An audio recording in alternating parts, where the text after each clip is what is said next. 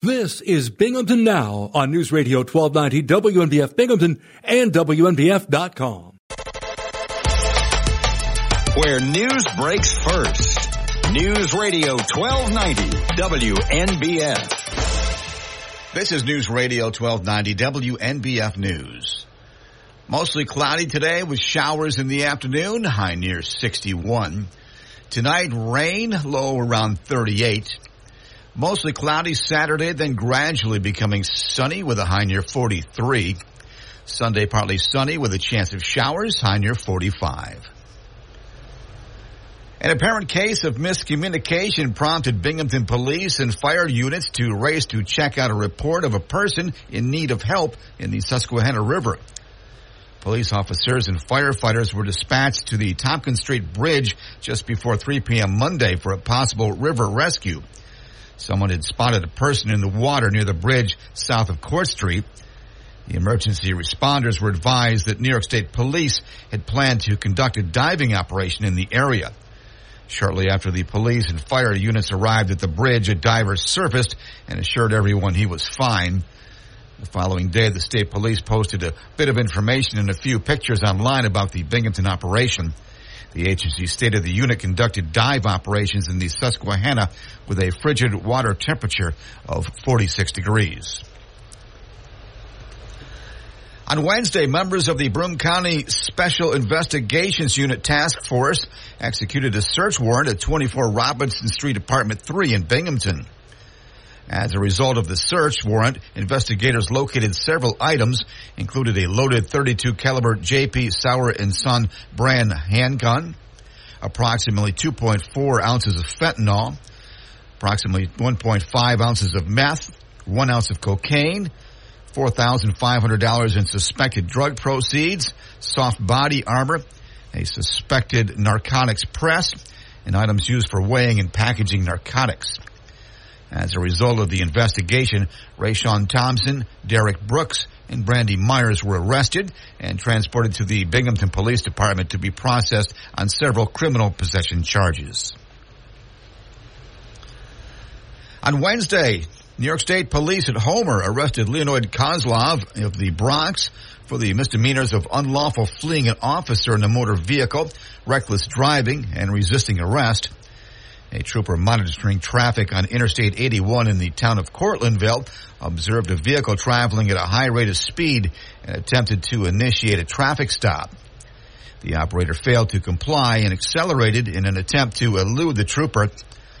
Kozlov exited the interstate at exit 10 in McGraw, striking a guardrail, a sign, and then continued toward the city of Cortland, recklessly operating the vehicle. He ultimately stopped on Main Street when he turned the wrong way onto a one-way part of Main Street and was blocked in by traffic. Kozlov was transported to the Cortland County Jail for arraignment.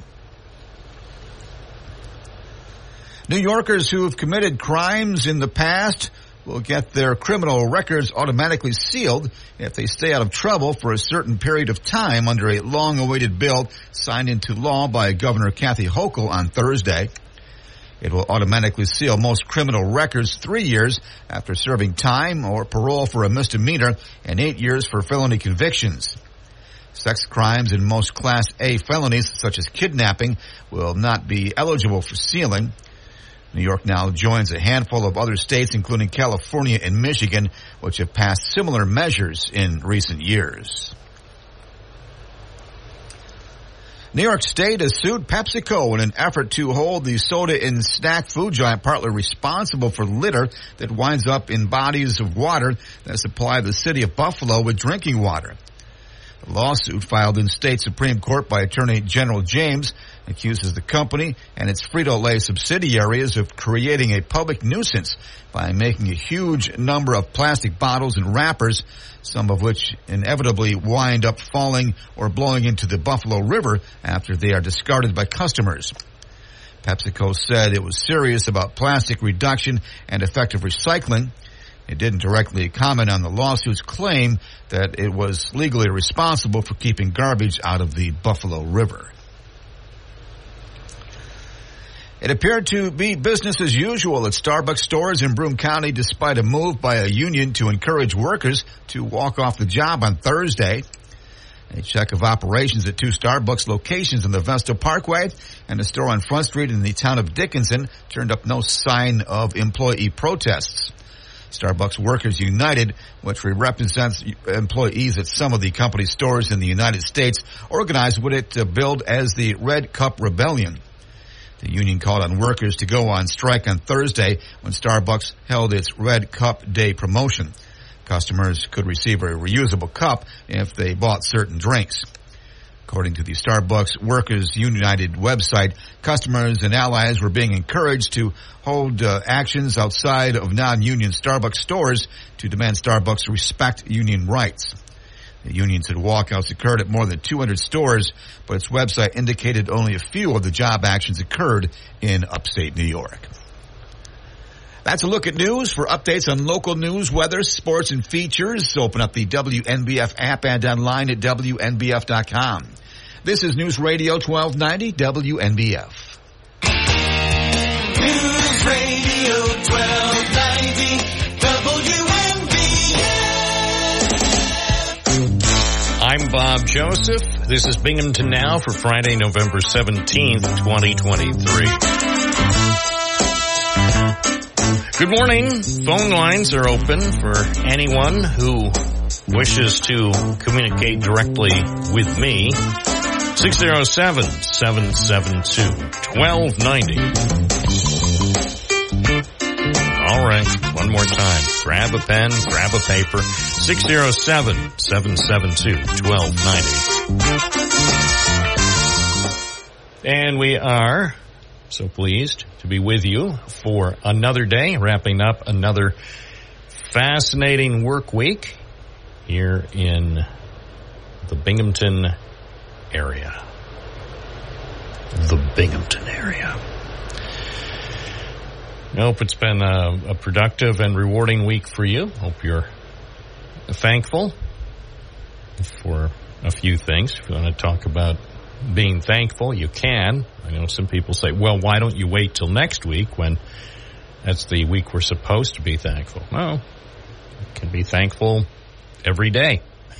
You should try to be thankful every day, if possible. If possible. Taking a look at some of the headlines. New York Post is always an interesting source. New York Post runs the gamut from some serious news to what I would classify as news you really can't use. So New York Post at this point, the New York Post seems to be all over the place, but whatever. Apparently, as I have said before, apparently it's working for them because they're still in business. Also still in business, George Santos. But he could be out of business soon. It appears now he may at long last be shut down. I don't know. He's quite a character, and I don't suppose I'll ever interview George Santos, and even if given the opportunity, even if I had the opportunity to interview him for 1 hour or longer, I don't really know. I don't really know what to ask someone like that. At any rate, today he faces a new effort to expel him from Congress following the release of a scathing House ethics report. That's quite the report. The congressional probe found Santos allegedly used campaign funds illegally to pay for a luxury lifestyle, including designer clothing and Botox treatments. Santos also faces criminal charges. He continues to deny any wrongdoing. ABC News reports the chair of the House Ethics Committee plans to file a motion today to expel Mr. Santos from the House of Representatives. That would tie up it would tee up a vote for possible expulsion, but not till after Thanksgiving. And this has come to the floor in the past, but it's failed. But after reading this report, more lawmakers now say they're willing to kick the guy out. So, it's a pretty serious situation when even members of Congress don't think you're good enough to stay in the House of Representatives. I mean, look at some of the characters who've been part of the House of Representatives over the years. And sadly, I think it's safe to say sadly, the bar frequently has been set rather low. It's probably only a few bad apples, but still they make the rest of the bunch look bad. It's 9:15 at News Radio, WNBF, WNBF.com. Oh, I'm just looking at the editorial. This is in the Washington Post this morning. Shame isn't working. George Santos must go. And I think I've mentioned in previous days, if he stayed on for the rest of his term, I know what applies here. Hold on.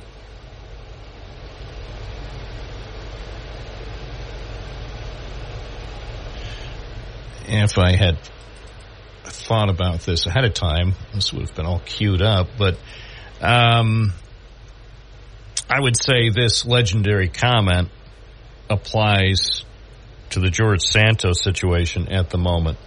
What difference at this point does it make? See? So if they vote to kick the guy out after Thanksgiving, I think Hillary Clinton has nailed it. What difference at this point does it make? I do believe, under the circumstances, he should leave on his own. I think he would be doing everyone, including himself, a big favor simply by departing. But if he doesn't wish to leave for whatever, some people think it's a legal tactic, that somehow if he remains a member of the House, he's somehow more untouchable. Could be, or maybe he just likes the money, and the health benefits. So if you stay on as a member of the House of Representatives until the very last moment, you still get a lot of money, a lot of benefits, health benefits and other benefits, and, of course, an office. So maybe it comes down to that. I think the guy probably by now understands he's not going to be around there forever, so he's probably going to use the position for all it's worth. 607-772-1290. You're listening to Binghamton Now on a Friday morning on WNBF. I'm Bob Joseph. From the Galt Auto Studios, this is WNBF News Radio AM 1290. Also available at 92.1 FM. Save in a big way at Galt Chevrolet. Your two biggest... First News Binghamton, News Radio 1290, WNBF. Bob Joseph. There's something happening here, but what it is ain't exactly clear. There's a man with a gun over there, telling me I got to beware. I think it's time we stop. Children, what's that sound? Everybody look what's going down. It's 9:21 at News Radio, WNBF. And More of your tax dollars at work. A federal jury has awarded more than $9 million to the mother of a prisoner who died after a confrontation with correction officers at a New York State prison. This is according to the Albany Times-Union. The story is by Robert Gavin. The verdict was delivered hours after the jury began deliberating Tracy Cooper's assertion that baton-wielding guards at Dannemora prison used excessive force when they killed her son, Terry Cooper. He was 25. The Attorney General's office, that's the office of Letitia James, who defended the correction officers, the Attorney General's office declined to discuss the verdicts.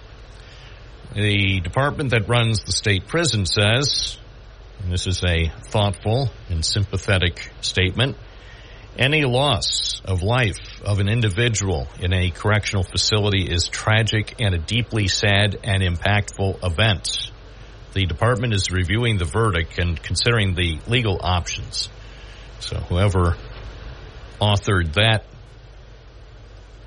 award-winning piece of public relations from the Department of Prisons, they should be proud. Any loss of life of an individual in a correctional facility is tragic and a deeply sad and impactful event.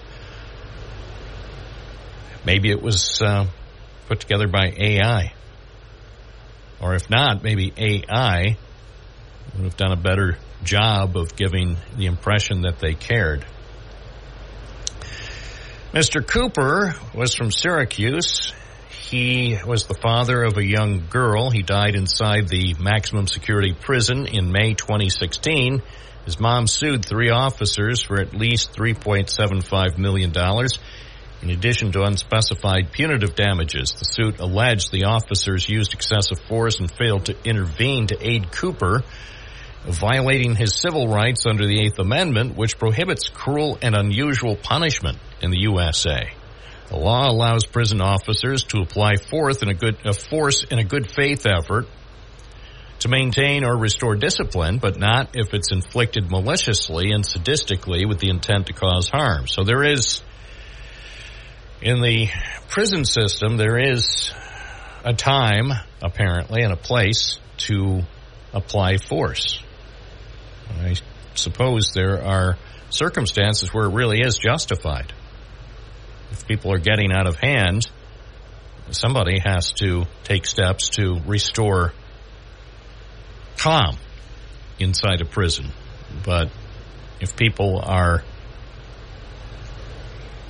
using batons to maliciously and sadistically beat someone, well, that apparently is going too far. The newspaper story, that's the Times-Union, I'm reading from the Times-Union website. The newspaper story reports Cooper had headed to the prison gym when he activated a metal detector. 2 officers found an address book on Cooper that contained sexually explicit photos. As they walked him back to his cell to write him up, they were joined by another correction officer. In his closing statement, plaintiff's attorney told the jurors the officers used at least 1 baton to beat the 5'4", 117-pound Cooper, inflicting injuries to his head and back. The attorney displayed autopsy photos as he spoke, highlighting bruises on Cooper's back that he said were consistent with a person who had been struck with a baton. And the attorney also displayed an image that showed a bruise above his eye. The attorney said, the man's mom and her family are asking you to believe your own eyes. So he asked the jurors to award the family of Cooper at least $3.75 million in addition to the punitive damages. Attorneys for the officers claim that Cooper had punched 2 of them. They argued the officers tried to get the combative prisoner who was kicking them into mechanical restraints, but he kept resisting, which led one guy to punch Cooper twice in the upper torso. They say the officers who eventually were able to restrain Cooper. He was escorted toward the infirmary, but collapsed on the way. He died in the infirmary. So, tragic tale. Now, at the time of his death, some people were wondering, most likely, why was he in prison? At the time of his death, he is serving a 2-year sentence or a 12-year sentence for robbery and assault in Onondaga County. And so that's how he died. And now the jury has awarded $9.25 million to the mother of the prisoner who died at Dannemora. It's 9:27 at News Radio, WNBF and WNBF.com. Friday morning with Bob Joseph. Talk about local issues or state issues, or maybe you want to talk about something larger. Whatever's on your mind on this Friday morning. We're here till noon. Coming up later today on WNBF, you'll be able to hear Dan Bongino from noon to 3, Sean Hannity from 3 to 6, and Mark Levin from 6 to 9. You're listening to News Radio, 92.1 FM, 1290 AM, WNBF.com. News Radio 1290 WNBF.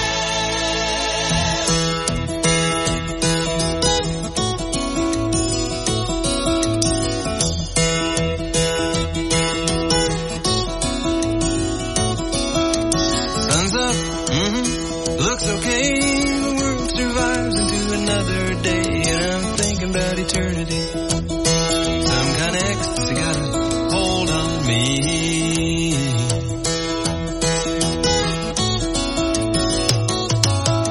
I had another dream about lions at the door. They weren't half as frightening as they were before, but I'm thinking about eternity. Some kind of ecstasy got a hold on me. WNBF.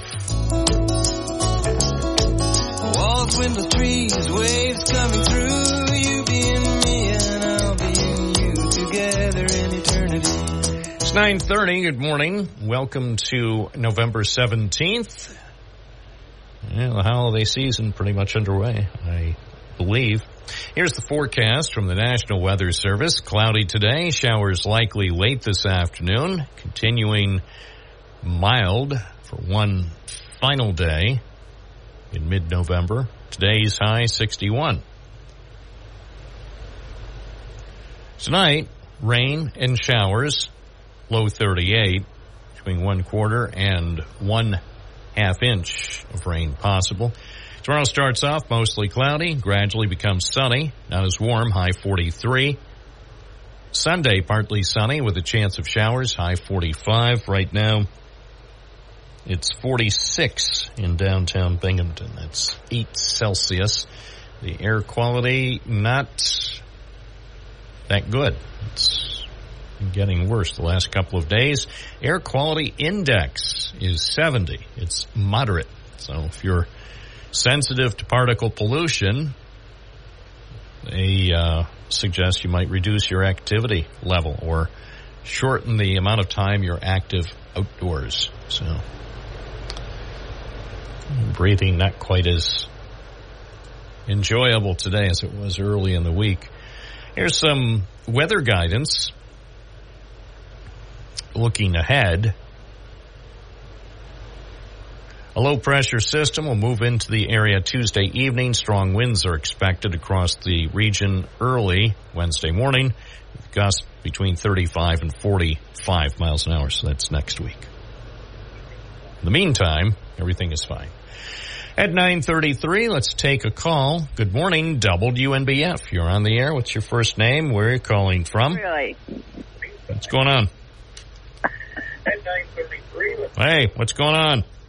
Oh, I want to talk about being thankful. Okay, and before we go on any further, please identify yourself.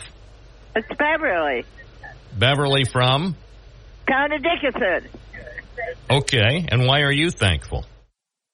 Well, Well, Bob, I'm very thankful that I can walk now. Before I couldn't. I'm thankful for my family, who has helped me out in many ways. I'm thankful for the Lord, who blessed me to improve my life. And I would like to go on a trip sometime, a bus trip, and I'm looking forward to that. And I'm very thankful that I had my cat Princess, and for a long time. And I'm happy to be able to talk to you on the radio. Oh, well, I'm happy to be able to talk with you on the radio. I really appreciate it, and I know our listeners appreciate hearing from you. Yeah, I'm very, very thankful for just about everything that I had mentioned. But the important thing is, Bob, is I'm walking now. Last year I couldn't walk very good. This year I run down the driveway and run up the driveway. All right, but do so carefully, because if you're not careful, if you slip or fall, especially with the weather coming up, you got to be cautious. But when I get out, I'm happy to get out, Yeah. But I don't go out every day. I go out maybe once a week. But I'm doing pretty good, Bob. All right. Well, we are glad to hear that, and we're always glad to hear from you on the program when you call in. You get my walker. I'm very appreciative of that. I use it in the house, and I use it when I go outside, so it's getting some good use. All right. Well, I hope you have a great day and a wonderful weekend. Okay, you too. Thank you. It's 9:35 at News Radio WNBF. Yeah, we are thankful. I'm thankful. I'm thankful for this program, thankful for those who listen, those who call, those who are guests, whether they are able to come to the studio or whether we just speak by phone. I'm thankful. I'm thankful for the opportunity to do this every morning. I'm thankful to be able to report in the town where I was born. So very appreciative, very, very happy to have that opportunity, that it's been something that I've enjoyed for so long. I appreciate it. Appreciate the opportunity. At 9:36, let's go back to the phone. Hi, WNBF. You're on the air. What's your first name? Where are you calling from? Wow, that was fast. This is James from Binghamton. How are you, Bob? I'm doing well. I was up in your neck of the woods last night, keeping an eye on things. The Dickinson property? Yeah. This seems to still be like some sort of liquid trickle coming across the street from there. I keep thinking I should call about it. Is there a leaky hose or something? Like, it's fine in the day, but then it freezes, and I have to pull out of my driveway. This is such a hyper-specific conversation. We should be having it off the air. Anyway. Yes, probably. I've been kind of in and out all week, so I don't know if you talked about it or not, but Tuesday morning, and I'll have to check the timestamp, but Tuesday morning, I believe I sent you what turned out to be a very clairvoyant email. Maybe you got it, maybe you didn't. About Binghamton City Council, and the email said, I can't call in today, but curious. This is Tuesday morning before they counted absentee ballots, right? And at the Broome County Board of Elections. And my question is, in the event of a tie in a city council race, what's the protocol? Runoff, coin flip, total party at-large votes, foot race on the Bridge Run route? What is it? I don't know. Yeah, I remember the email, and sadly, for reasons I don't even know, I don't know why it wasn't read, because it was, you're right, 9:08 Tuesday morning. You probably get 1 million emails a day. Yeah, we get 1 million emails a day, but the mail department has to be very busy, and they're very busy. They have to sift through the stuff to bring to you, and then the producer has to sign off on it. And yeah, they almost staged an email rebellion yesterday, and then I talked them out of it. I said, things may be bad, but they could be worse. And they said, Yeah, I suppose. So we'll continue Gave to... the Wolf of Wall Street, I'm not going speech. Exactly. But anyway, that's an interesting thing. I know it wasn't a real risk to write that. I mean, they were pretty close, so, one could pull a number out of a hat like a game of Price is Right and be like, yep, it's a tie. But, yep, it's a tie. So my question is, Bob, as someone who knows far more about local government and civics than I do and most anybody around here, do you know what the protocol is for a tie vote in a precinct? I'm guessing there's not a huge budget for a runoff election in a singular city's election district.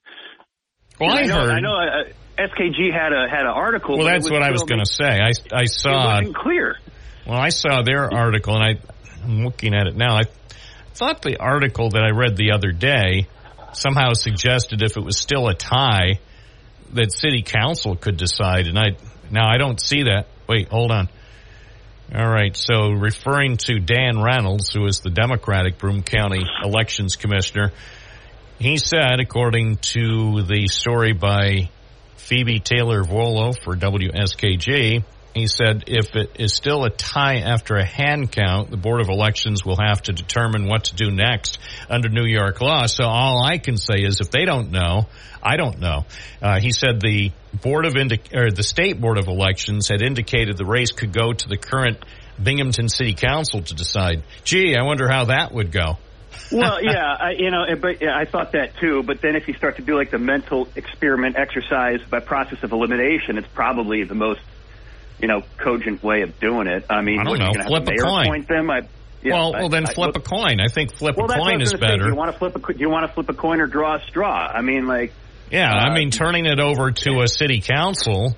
I mean, I'm not saying that the outcome is a foregone conclusion. I'm just saying it's pretty likely who the current council members would choose. Well, of course. Yeah. And I'm not saying that, by the way, I'm not saying, I don't have a horse in this race. In the end, whoever winds up winning that race, it's fine by me. But my point is that I don't know if that's the fairest way. It's too bad. First of all, voter participation was so low, but not. Was it? No surprise. I don't know. It felt higher than, well, maybe if you add it up, it wasn't as much as the mayoral race. But I mean, it seemed like some. I don't know. I guess maybe it was lower compared to other numbers. You'd know better than I. I guess I could look up the records. I have a couple other questions that maybe you could enlighten me to in regards to that, though. Sure. How long have we had? Has Binghamton had a city council and mayor? Like, has that been since our charter? Has that been the governmental setup? And also, has there ever been a situation where there was a supermajority in opposition to the mayor, where they were the de facto lead legislators? I'm not recalling instantly. A couple of people who would be good. Jerry Smith question. Jerry Smith would know. Matt Ryan might know. Rich Bucci might know. Not sure if Richard David ever researched it. I mean, obviously, he's been in Binghamton for quite a while, but not as long as, say, as Bucci and Ryan. But I don't know. I mean, back in the day, as in quite a while ago, I mean, let's face it, now there are 7 members of council. Yeah. There had been 9. And then I think prior to that, at one point, city council had 15 members. If I'm not, I don't think we need 15. No, I'm not. No, I'm not proposing that. I'm not saying city council needs more members at this point. Yeah. But as far as historically, I don't know. I've never looked that deeply into it. But maybe some of our listeners know. Our listeners have long memories. I know John from Binghamton had been a little bit critical of there being district representation for a city this small instead of at-large representation, which it's fair, but I don't know. Maybe I'm just a homer. Maybe it's just me being the local who sees their own town better than anybody else. But I feel like there's a whole lot more hyper localism and neighborhood regionalism in this city that there is even in other larger places, like even Syracuse, if you will. I don't know. I feel like as long as the districts are properly drawn up correctly, you've got very distinct neighborhoods and areas in this area. And I don't know. I think it's a good idea to still have direct representative districts in our city. Well, I'm inclined to go along with that. There's another thing. I haven't spent too much time contemplating whether it would be wise to make a change. I happen to think that the way it's working now is, well, in theory, fairly good. But the thing that you look back in recent years, I don't really see where City Council has been living up to what I believe is its function. I think it's supposed to be more involved or have it just seems in recent years everything that's proposed by the mayor for the most part automatically is approved. Well, and I was going to say, if there was one drastic thing I'd be kind of open to, and I think a lot of people who grow up in the Northeast don't always know this system, but in a lot of other places you have an elected council, but then they go out and hire a professional city manager. With all respect to the mayor and the mayor's office, there are people who literally go to school to be, public administrators and then get hired as a manager. And you still have a mayor to do they're effectively the president of the Chamber of Commerce and stuff, essentially. But and that's what's going on now in Ithaca. Ithaca is in the process of hiring a city manager. Ithaca.com said the Common Council has conducted interviews with 2 finalists for the position of city manager. So I don't know. I don't know what people think of that in Binghamton. If we're going to use. Well, it's hard to use Ithaca as a test case for anything. It's such a unique place to begin with. Right. So, but anyway, I just wanted to follow up on that.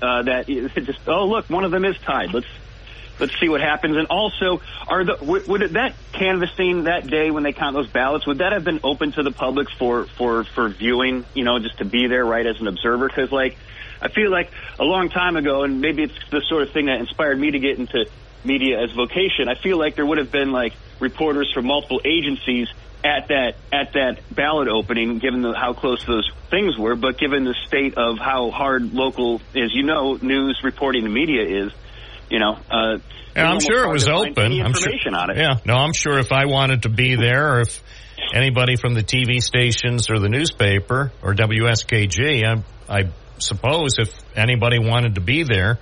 Reporters or members of the public. It's open. It's open. As far as I know, I've never heard anybody say that the reviewing of ballots after Election Day is closed. So there are observers. I remember in 2019, at this point in 2019, it still hadn't been determined who the district attorney. So I remember being in that room, and seems like an eternity ago, 4 years, but that's been when this area had more reporters, and I had more time to cover stuff like that. So I was in the room. I know former Mayor Bucci was one of the people involved in the recount, along with, I can't remember if there are 8 or 9 or 10 other people. This is all at the Board of Elections, all in the open. And I remember Michael Korchak was in there waiting anxiously, nervously. I mean, I think I have an interesting photo of him taking a phone call. I think it was getting very close at the point where they were just minutes away from making the final determination that he actually pulled it out, and he was on his cell phone with somebody. But it was I mean, as a reporter, it was interesting and actually fun. I'm sure for the candidates involved, the word fun. The word fun is not appropriate. I mean, it's tense. It's tough enough. That's what I suggested in my email. Maybe they should do the bridge run or like a sumo suit fight or something. You could imagine the fundraising you could do for like a local charity. Yeah. And, you get a big hoo-ha together, and like whenever our holiday fest is somewhere, or maybe at Roberson, during Home for the Holidays on a Saturday out in the parking lot, we'll do like one of those the big Q-tip jousting things. Maybe they could do. We get a giant pile of Nathan's hot dogs and Joey Chestnut. I had to go there. That Speedies. is Speedies. It's got to be Speedies. Okay. Who can eat the most Speedies in 5 minutes? All right. Hey, All right. Thanks, Bob. Have a great weekend. If I don't talk again, have a wonderful Thanksgiving. Thank you, James. Appreciate it. 9:48 at News Radio, WNBF, and WNBF.com.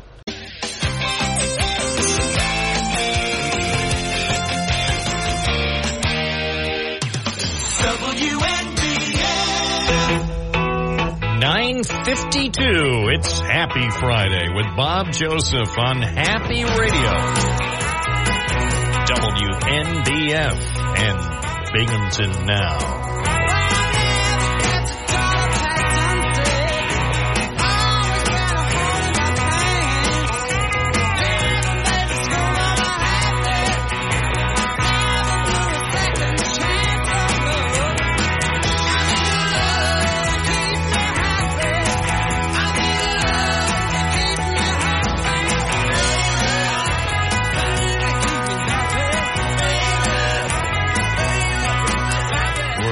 Happy songs reign supreme.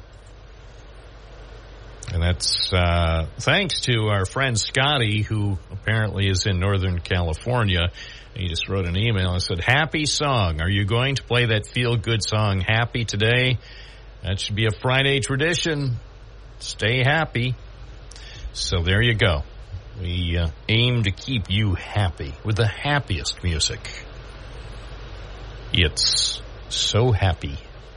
So happy.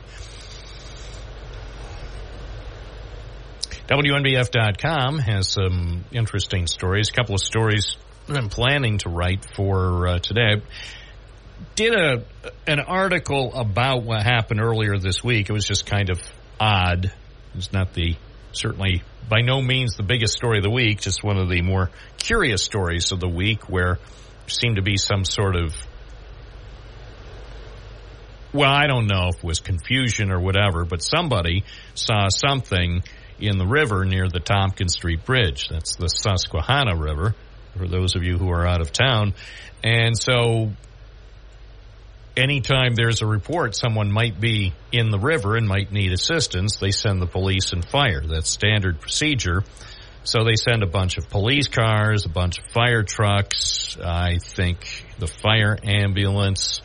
I saw the fire department, one of the boats, an airboat. So anyway, nobody from the Binghamton Police or Fire Departments actually entered the river, but there was all sorts of excitement for approximately 2 minutes until they verified the people in the river were people who were doing work, as in the state police doing work. So anyway, we did an article about that, mainly because the state police, after we pointed this thing out on Twitter earlier this week, the state police the next day released some photos of their underwater recovery team at work in the river. I thought the pictures were compelling, so we added that, a couple of those state police pictures, and there it is for you. Check it out on WNBF.com. This is News Radio 1290 AM, WNBF Binghamton. Now on 92.1 FM, W221 EJ Binghamton, a Town Square Media.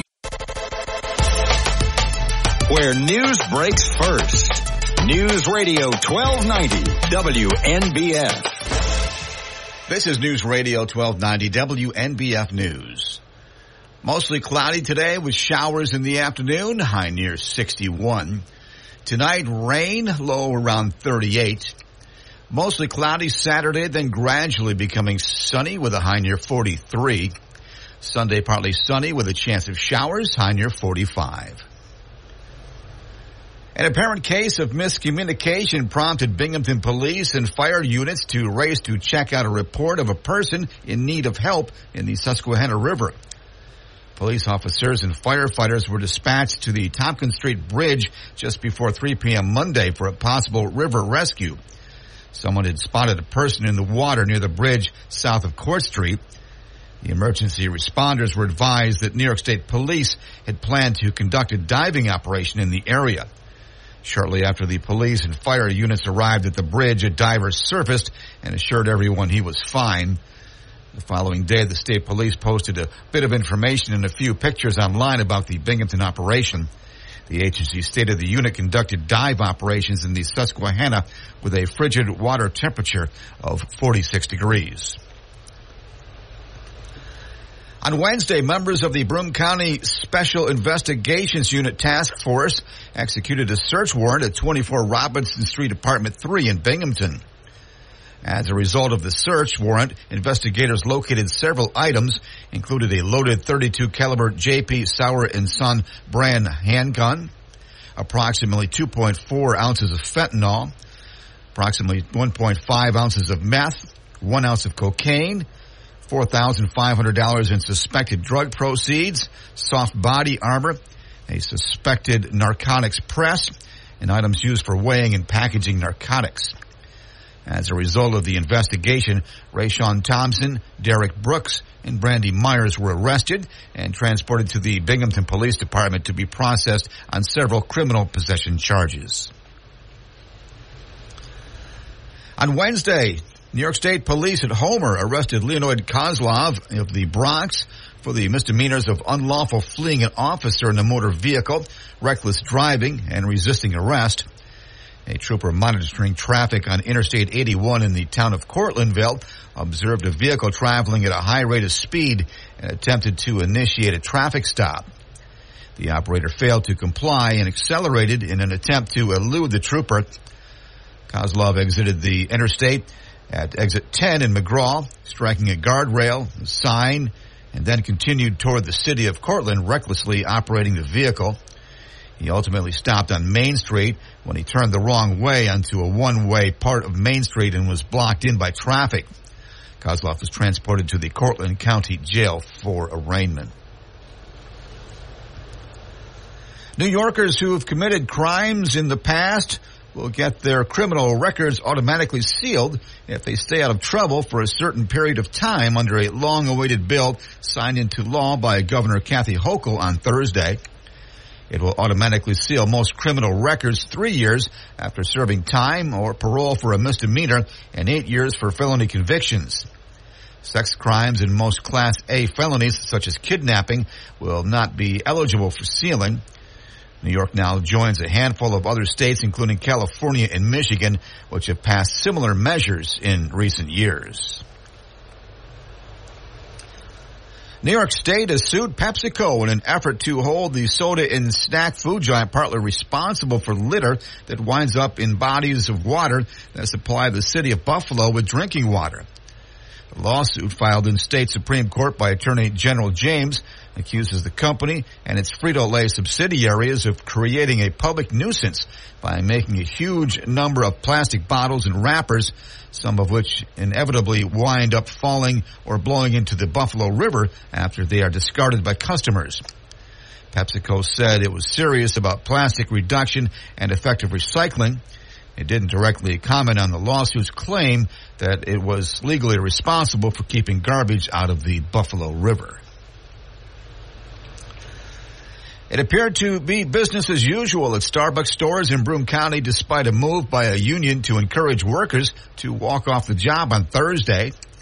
A check of operations at 2 Starbucks locations on the Vestal Parkway and a store on Front Street in the town of Dickinson turned up no sign of employee protests.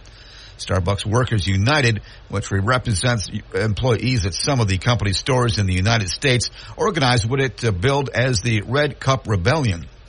The union called on workers to go on strike on Thursday when Starbucks held its Red Cup Day promotion. Customers could receive a reusable cup if they bought certain drinks. According to the Starbucks Workers United website, customers and allies were being encouraged to hold actions outside of non-union Starbucks stores to demand Starbucks respect union rights. The union said walkouts occurred at more than 200 stores, but its website indicated only a few of the job actions occurred in upstate New York. That's a look at news. For updates on local news, weather, sports, and features, open up the WNBF app and online at WNBF.com. This is News Radio 1290 WNBF.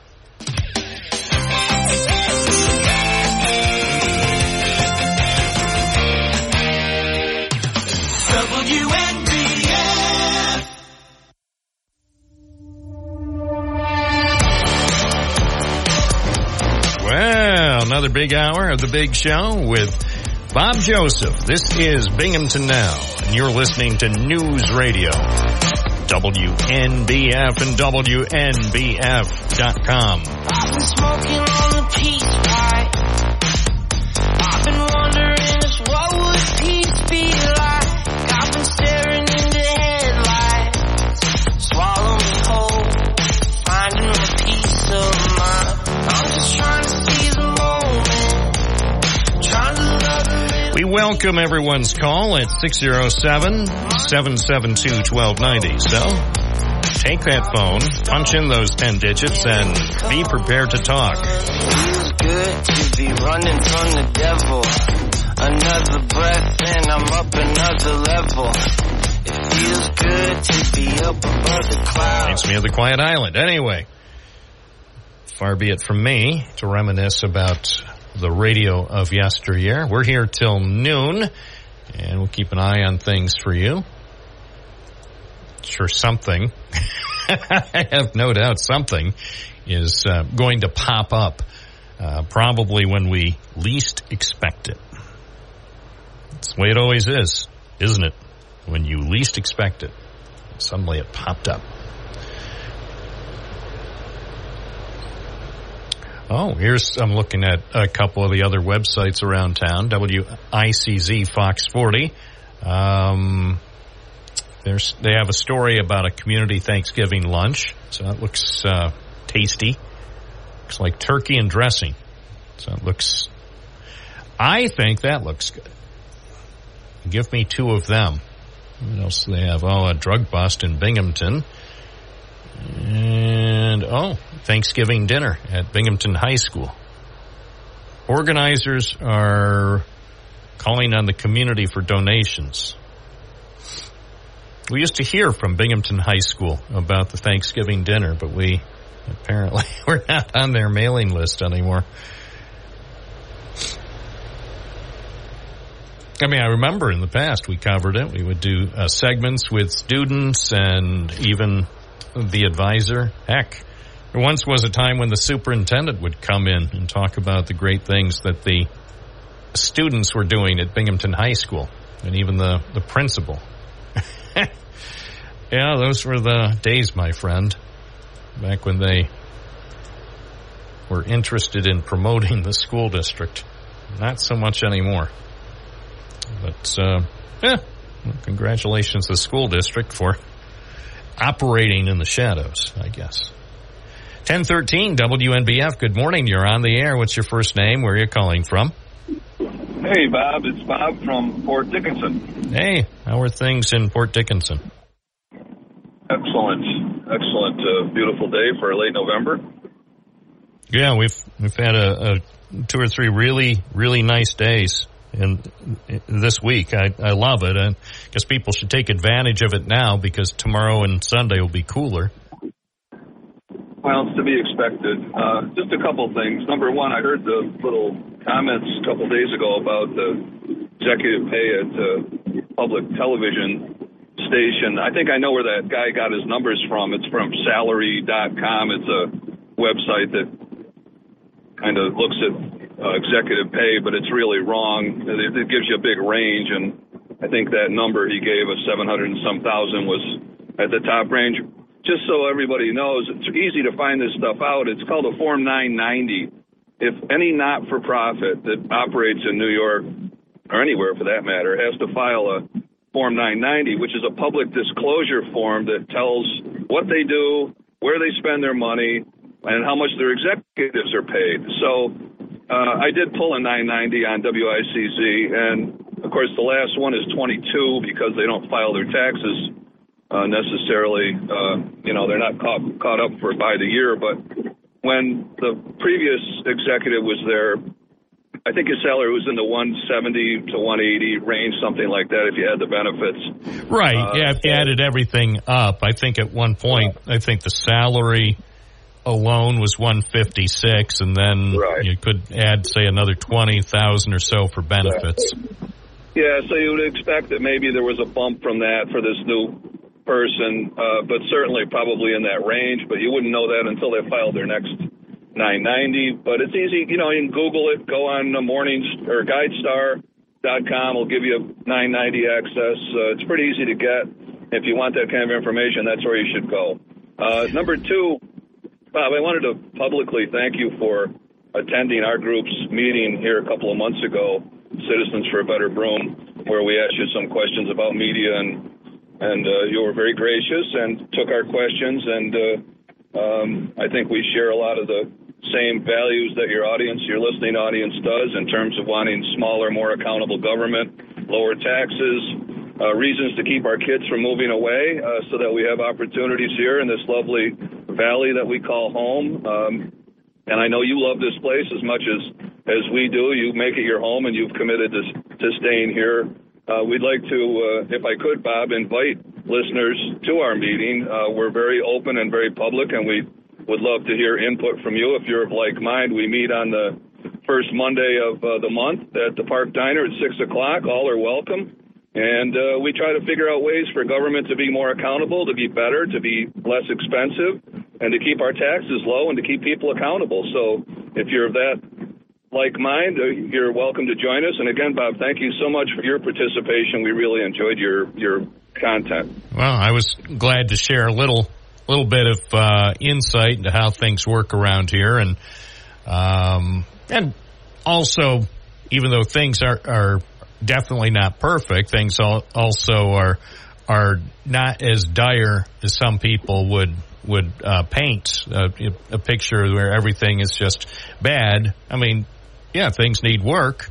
Everywhere you look, though, in the world, things need work. So I think with citizen groups, individuals, and, dare I say, even government partners, a lot could be accomplished. And I don't think, for one, I know as a journalist it sounds self-serving that we need more government accountability, but I personally don't think government accountability is a bad thing for even those in government. I think it helps them do a much better job, or have the potential to do a much better job, if there is routine accountability. And I include, again, it sounds self-serving, but it's not intended to be, I include submitting to regular interviews with the media. If there's a radio talk program in town, allow yourself to be questioned. TV stations, reach out to them. Have them interview you. Don't allow reporters the easy way to only cover photo ops and events specially created for the media. Be more accountable and be more transparent. And I think in the long run, it'll serve you well. I totally agree with that, Bob, and our group supports that as well. I would go a step further and say, there's a freedom of information law that allows us to, with relative ease, request information or even demand information that's publicly available. I would say this, that really all information that government produces should be presumed to be public and made so automatically, and only in the case of where there's a good reason not to, like a personnel thing or pending litigation or something lawfully able to be kept on the down low until it's resolved. Everything else should be presumed public and put out as public so that people don't have to foil something to get a response. Well, exactly. The government is working for us. The government is not supposed to be working against us and keeping secrets. Well, remember, the government is us, and with that said, we're the purse strings of this transaction, and we're the beneficiaries of the transactions, and that's our job, is to make sure that we spend our own money wisely. So that's all we're doing. And again, wanted to thank you for your participation. And folks, anybody who's of like mind, the first Monday of the month, 6 o'clock at the Park Diner, we're happy to see you. Thank you, Bob. Appreciate it. 1020 WNBF. We're here for the community. Everybody in the community. Everybody. Individuals, organizations, government agencies, elected officials, candidates. Hey, if you're part of the community, we're here for you. Utilize the service. provided by WNBF. On air at 92.1 FM, 1290 AM, online at WNBF.com. Of course, you stay connected using the WNBF app. If you'd like to chime in, if you have serious issues to talk about, we welcome you. Or if you just want to express your thanks.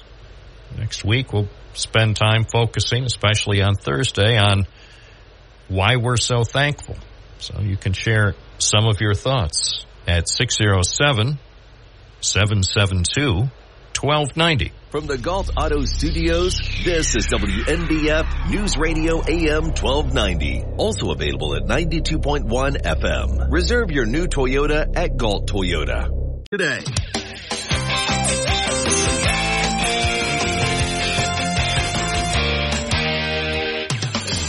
WNBF, Bob Joseph. All I want to do is have a little fun before I die. There's a man next to me out of nowhere. Apropos of nothing. He says his name is William. I'm sure he's Bill or Billy or Mac or Buddy. And he's played ugly to me. And I wonder if he's ever had a day of fun in his whole life. We are drinking beer at noon on Tuesday. The bar at the base is a giant car wash. The good people of the world are washing their cars on their lunch break, posing and scrubbing as best they can. Oh, let's have fun. Let's just have fun. That's what we'll do because it's Friday at 10:24 with Bob Joseph. Is it happy radio or is it fun radio? We really don't know. What is this? A deleted video drama? I don't pay that much attention to football anymore, especially the way the Bills are playing at the moment. So according to the New York Post, the National Football League Corporation is looking into the Bengals and why quarterback Joe Burrow wasn't listed on their injury report heading into the game against the Ravens. Apparently, he suffered an injury to his wrists that led him to being ruled out of the second half of the Thursday night game. The injury raised the hackles of many after the team posted and then deleted a video to social media in which he could be seen wearing a brace or soft cast on his throwing hand. Burrow did not appear on the Cincinnati injury report during the week. If the NFL Corporation finds a compliance issue with the team's handling of the injury report, the Bengals could be fined or docked a draft pick. And Burrow appeared to be in discomfort after connecting on a 4-yard touchdown pass with Joe Mixon in the second quarter on what ended up being his final play. All right, another scandal. Another potential scandal in sports. And, of course, no one is particularly surprised. Oh, I know. I saw, speaking of NFL scandals, in the, everything these days is going to be a scandal, you know. You know it's got to be a scandal or else you're not going to hear about it. So, here's another thing. It certainly is wrong, but in the grand scheme of things, how bad is this? So, there's a person who apparently does NFL sideline reports. Now, from the inception of NFL sideline reports, I thought it was just an unnecessary annoyance. As a casual viewer, don't mistake me for a big NFL fan. As an extremely casual viewer, sideline reports to me have never really been helpful. I never thought that the NFL telecast was enhanced by sideline reports because it's all coach speak. And here's how the New York Post reports it. If you've ever thought that the NFL sideline reporters, Mad Libs, the coach speak they deliver to viewers at halftime, one of the reporters confirmed a whopper of a conspiracy theory. She is a former sideline reporter who now is host of the Fox NFL Kickoff show. She does studio coverage for Amazon as well. She revealed some tricks of the trade during an interview this week. So she said, I have said this before, so I haven't been fired for saying it, so I'll say it again. I would make up the report sometimes because, A, the coach wouldn't come out at halftime, or it was too late and I didn't want to make mistakes in the report. I'm paraphrasing. So she said, I was like, I'm just going to make this up because, first of all, no coach is going to get mad if I say, hey, we need to stop hurting ourselves. We needed to be better on third down. So, yeah, a sideline reporter publicly admits that she sometimes made stuff up. Well, should she have made stuff up? No. Should the NFL telecast still have sideline reporters? In my opinion, no. I don't see. I'm not saying they're never useful. I'm saying my casual observation, they're rarely useful. I just find it more clutter. I know. Some people are saying, well, that's because you're too old. You're too old to be watching football. You want football on TV the way it was back in the good old days, back when the Super Bowl started. Well, maybe I do. Maybe I want them to take, instead of having every game with 300 cameras and 5,000 different angles and all the technology. Maybe I think things have gone just too far. Anyway, so this sideline reporter admits making the whole thing up, or making, not the whole thing up, but sometimes making stuff up. So it's a little scandal. People will certainly have thoughts about it. Am I surprised that she would do something like this? Well, probably not. Some people say, oh, it's because she worked for Fox. No, that's because she didn't have appropriate guidance. I mean, whether it was the people, the producers of the segment or whomever, you need to have people who give good guidance to young TV and radio people. And so say if the coach, for whatever reason, doesn't talk to you and then they throw it to you and say, oh, Bob, what's going on? Well, then don't make something up. Say the coach declined to speak with me. But I can tell you, based on what we've seen so far this quarter or whatever, this is what they must be thinking. Don't make it up. Just be honest. The coach didn't want to speak, didn't have a chance to speak, or said something that was incoherent so nobody would understand any kind of point he was trying to make. Let's face it. The information conveyed in most sideline reports is pretty much what you'd expect. So are the NFL TV producers going to change the way they do their games? Of course not. No, that's what people have come to expect. That's actually what NFL shows. That's what they've become. Let's face it, it's not even just the game anymore. Look at what's happened so much this season with the focus, especially with NBC, but the focus in the league on things that have nothing to do with football. The only reason all this stuff happens, especially with the NFL, with billions of dollars at stake, the only reason it happens is so they can make more money. So you put on sideline reporters, you come up with storylines that have nothing to do with the game. You're trying to expand your total audience. Therefore, you will make more money.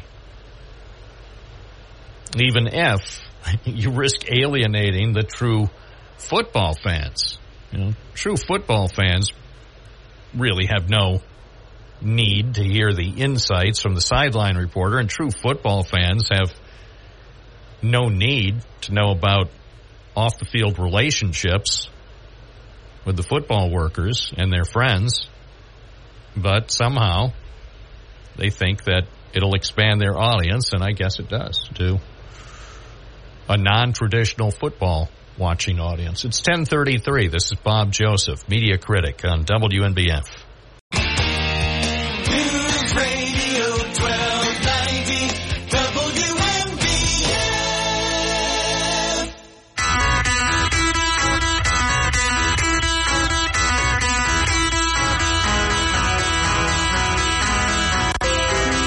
Hey, tonight, gonna be tonight. Don't you know I'm flying tonight?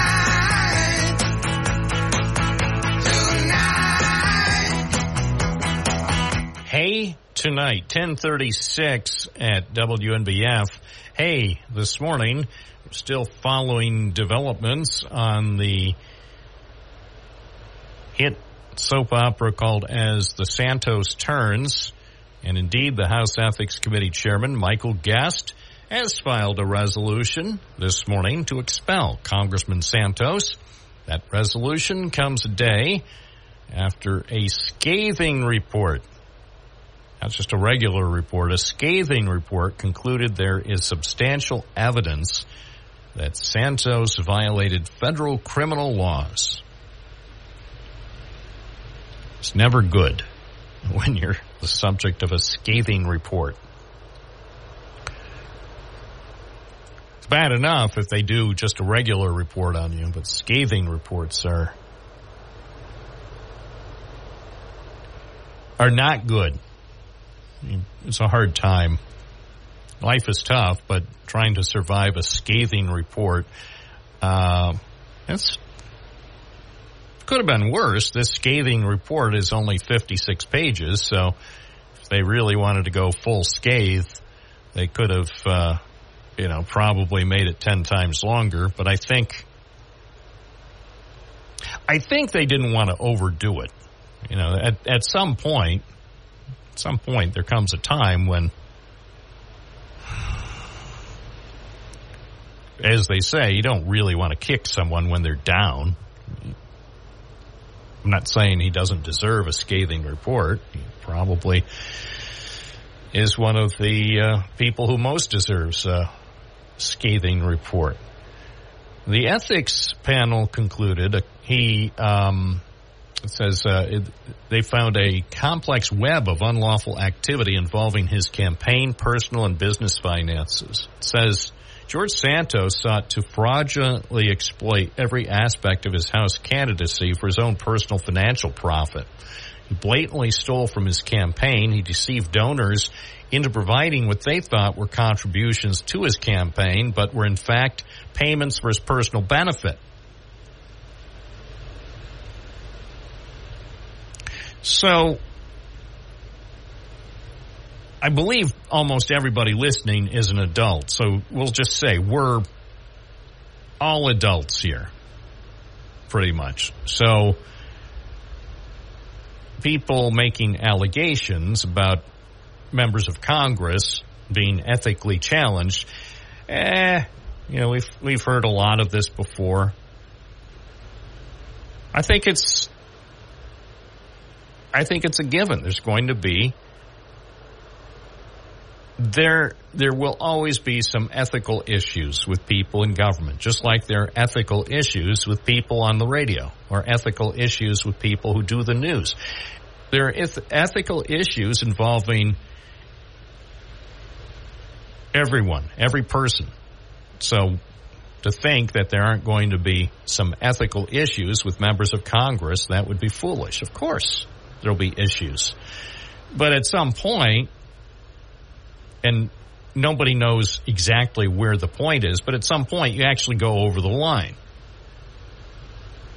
If you're using campaign money to pay for Botox treatments or campaign money for a Hamptons weekend getaway and campaign money to buy luxurious items that most of your constituents can't afford, maybe you've gone over the line. Maybe you should take a break and examine the choices you've made. And so at some point, even members of Congress who probably don't expect very much from their colleagues, at some point, they're going to have to say enough is enough. And that's why perhaps today there will be some kind of vote. I don't know, maybe he won't be kicked out before Thanksgiving. Some people would say, well, it's kind of mean.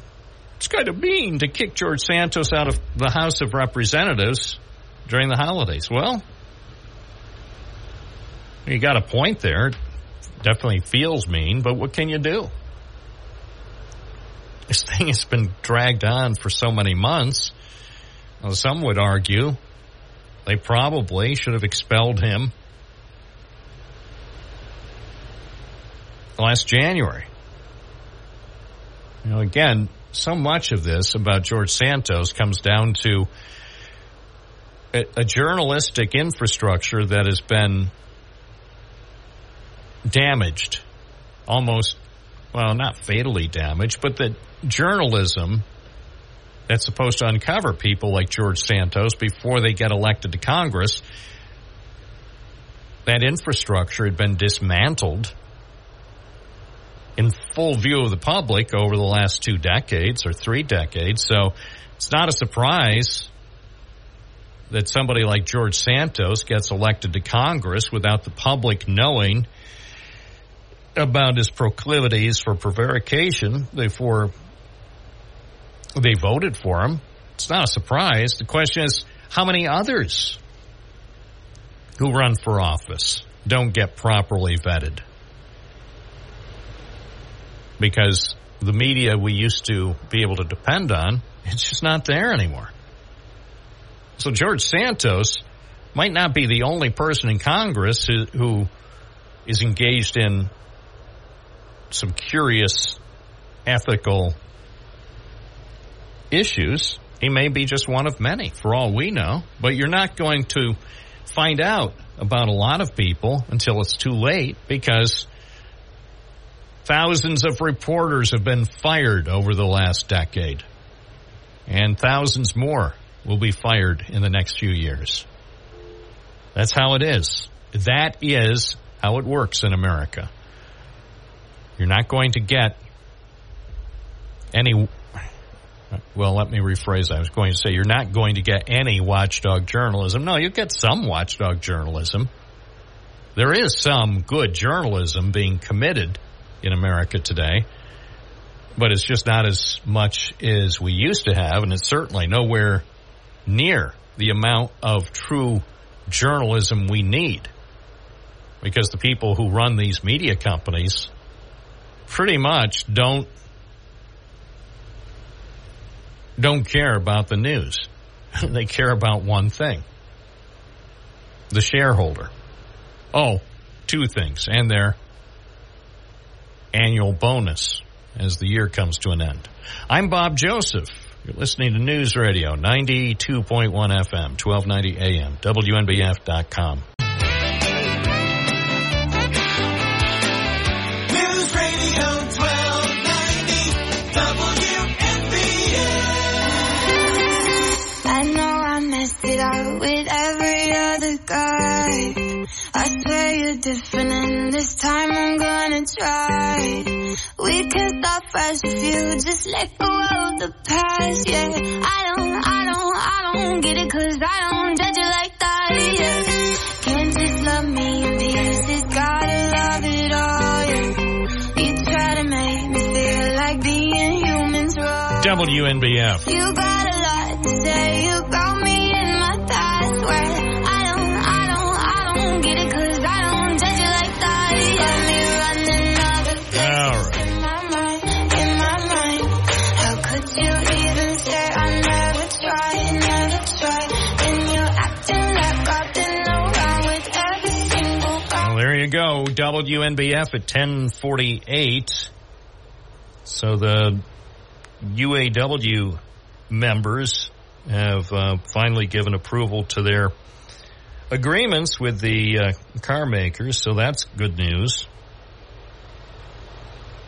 It was a little bit close for General Motors. Some of the people watching thought maybe the union, UAW union, ultimately would not give its approval to the tentative deal with GM, but they ultimately did. So, all right, well, that's good news, I guess, for workers. Oh, speaking of workers, we did a little story on the website about the Starbucks.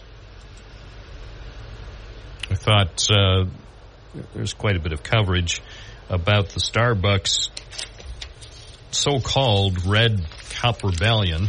So for some reason they were giving out colorful plastic cups. And so the story in the New York Times says union workers walk out for Starbucks giveaway. So people show up apparently every November to get a free plastic cup with the appropriate purchase. So I stopped by some of the Starbucks locations just to see how it was going. And the 3 locations I checked on Thursday, everything seemed to be going okay. So if there was some sort of Red Cup rebellion at Starbucks stores in the U.S., apparently the rebellion did not occur in Broome County. At least not when I checked the 2 spots on the Vestal Parkway and the one on Front Street near SUNY Broome. Everything seemed to be going fine. People were getting their colorful plastic cups, and I guess life was good. The coffee was flowing, in other words. Let's take another call at 10:50. Good morning. You're on the air. What's your first name? Where are you calling from? Tom from Mendwell. It's been a long time. Yeah, what's on your mind? The whole thing about reporting, good journalists can't report on the government and be truthful. Otherwise, they wind up missing. That's a fact. You know, and then the other that's actually that's not a fact. That's your opinion. And you're entitled to your opinion, but that is not a fact. There's even shows on Netflix about good reporters when they blew in our government and the military for moving drugs and stuff like that. No, I'm not saying that occasionally that reporters who step on the wrong toes don't find themselves in big trouble, because that definitely has happened in this country as it happens elsewhere. I will say this, no matter what your profession, whether it's journalism or any other job, you got to be careful, because it's true. If you step on the wrong toes, you may face unpleasant consequences. But your basic statement, which was a very broad statement, that statement by itself isn't true. Have some reporters met an untimely demise because they reported on things that they probably should have known better, should have known that they might get hurt or killed? Yeah, it happens. Well, that's true journalism, is bringing out the truth. The second thing I wanted to bring up is these protests lately, going in the Capitol, destroying monuments, putting paint on them. That's been going on with the whole Palestine thing. They've only had 2 arrests out of all that damage. Pepper spraying police officers. By the way, I don't believe there have been only 2 arrests. According to whom? You look them up. Where?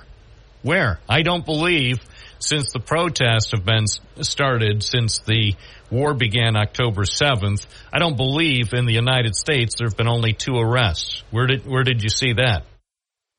Do your journalism, Bob. No, you brought it up.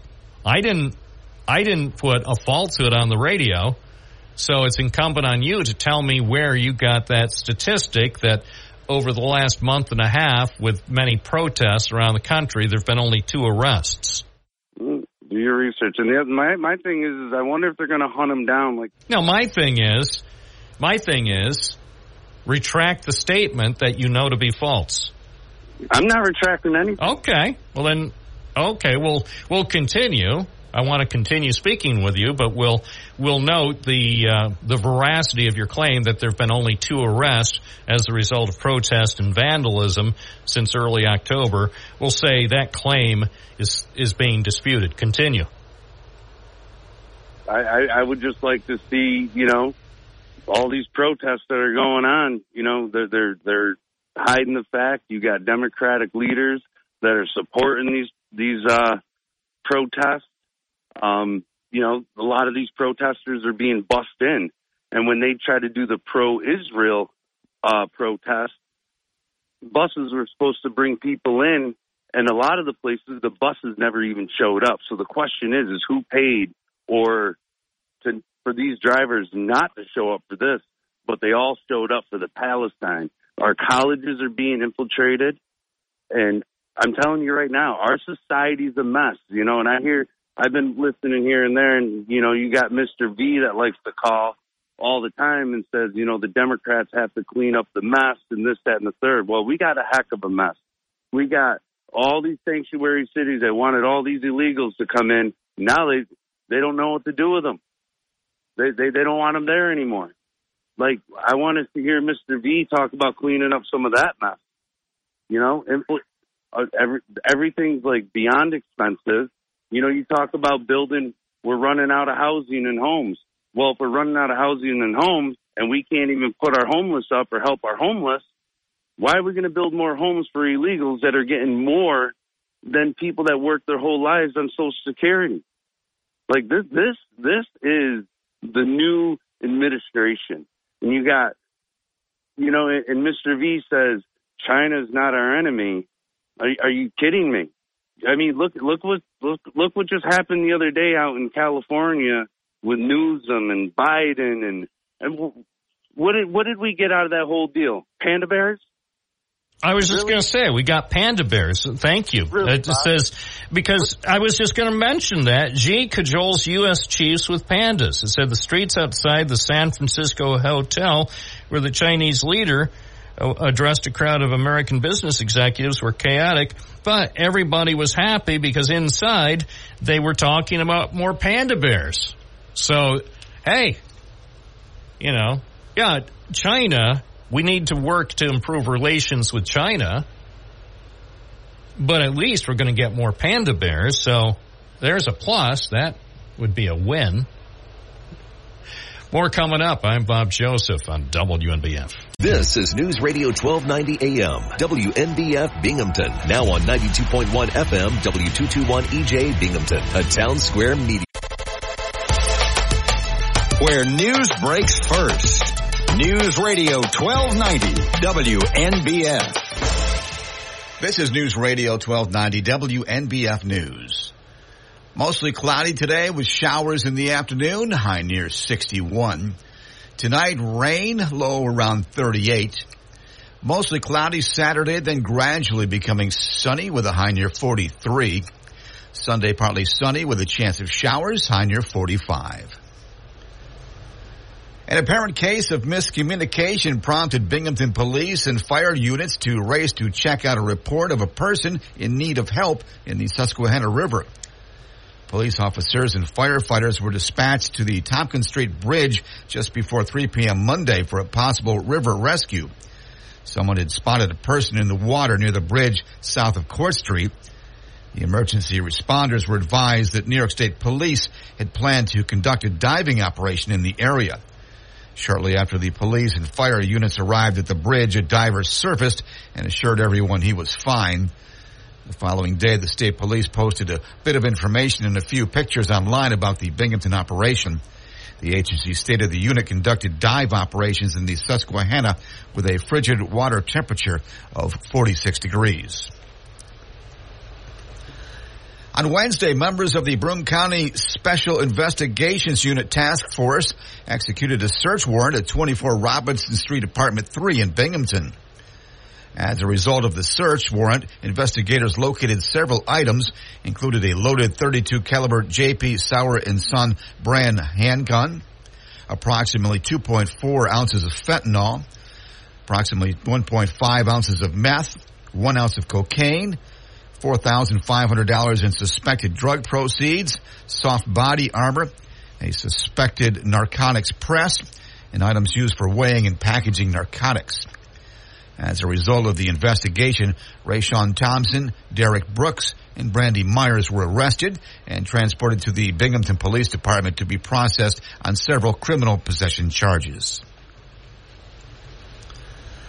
On Wednesday, New York State Police at Homer arrested Leonid Kozlov of the Bronx for the misdemeanors of unlawful fleeing an officer in a motor vehicle, reckless driving, and resisting arrest.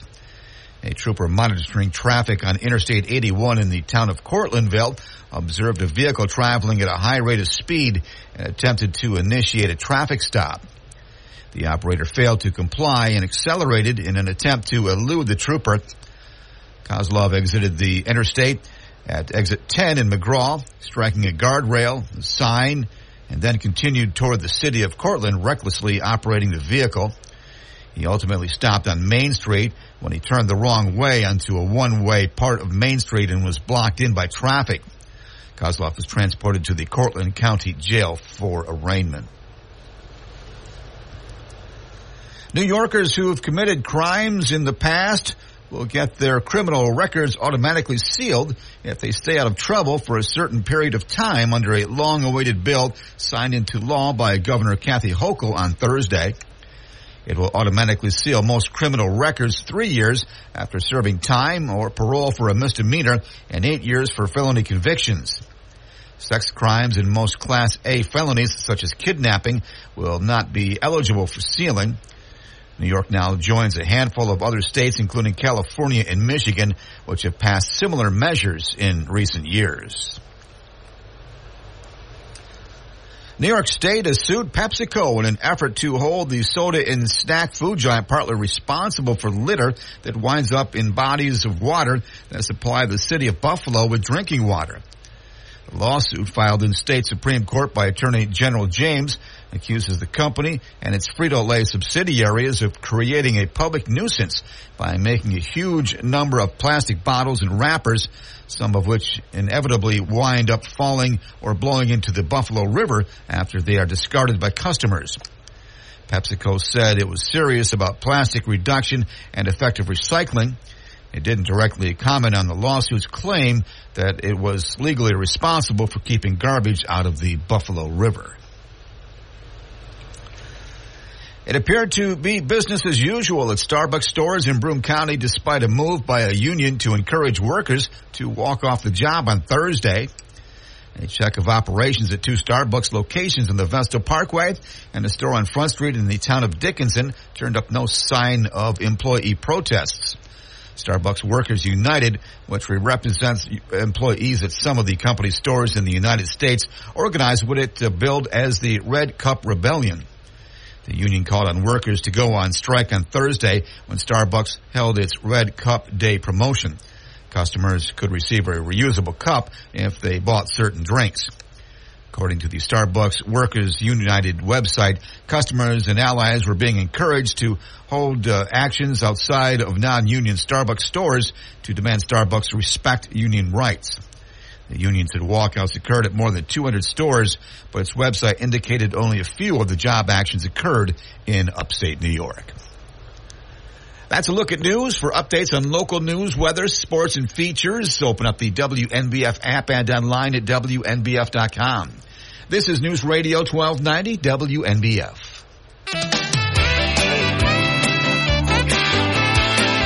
News Radio 1290 WNBF. It might seem crazy what I'm about to say.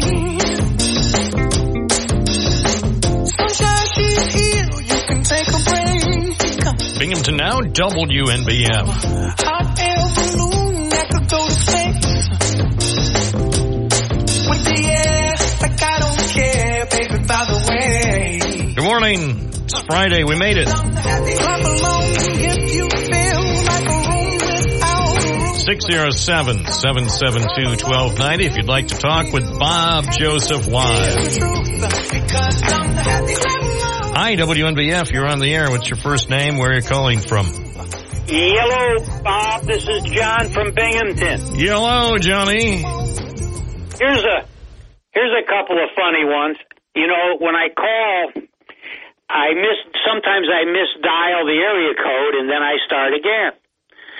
Well, doesn't somebody call me back and says, you know, you called me, but he calls like at 3 or 4 in the afternoon.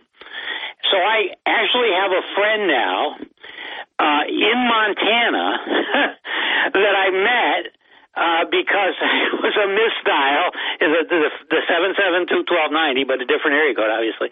And so there you go. And he said, this guy is a character, believe me. Well, it doesn't surprise me, it being Montana. But that's interesting. And maybe someday, when I'm really bored, so it's not going to be today, but someday if I get really bored, I might try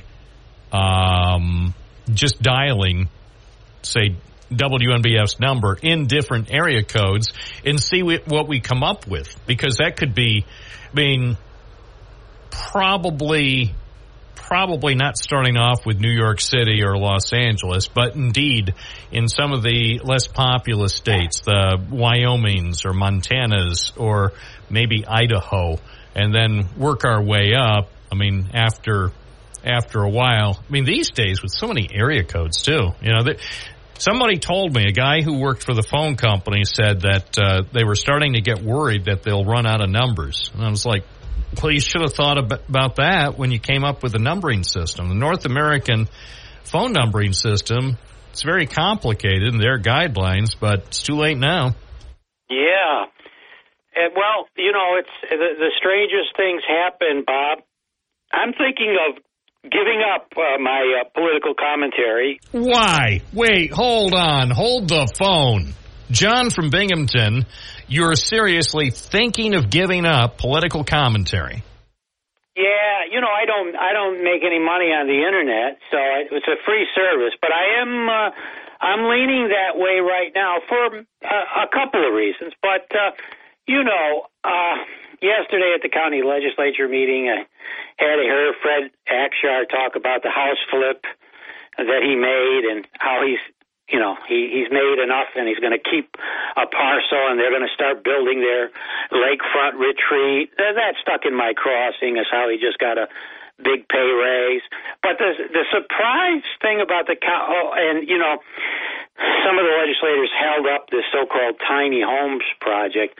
But what's interesting to me is that they don't call, nobody up there says, well, I'm going to call Frank Siller and see if he would be interested in doing a co-venture. I mean, this guy does this every day, twice on Sunday, for vets, for housing. He probably knows more about veterans and housing than anybody in the country. But no, they can't possibly do something as simple as that. They're going their own way.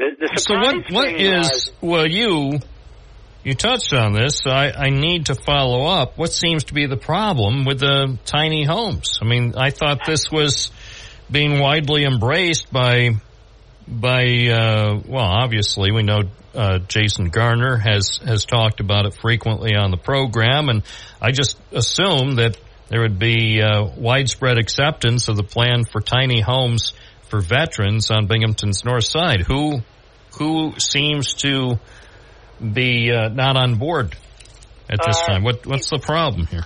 Stephen Flagg, Mark Whalen. Really? And you know, have they indicated what their concerns are? Are the homes too tiny, or are they not tiny enough? Or no, they're not getting. They want the tiny homes. They want to separate the parcels for one. This veterans hall or whatever center or whatever they're going to put in conjunction with this. It's all in the same parcel.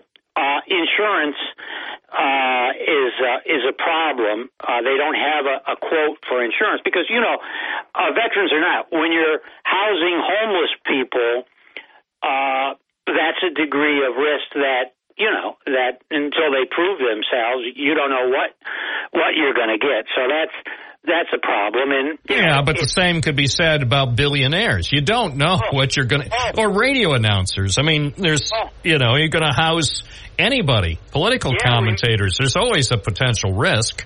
Yeah. Well, I mean, I'm just talking about how the insurance companies would rate it. Yep. So they have no firm quote on the insurance. And somebody said that the county for a brief time, I guess, was in the rental property business. I don't know what it was, but someone alluded to, well, we lost $300,000 on that one. But the most surprising thing was my legislator, Bob Westler.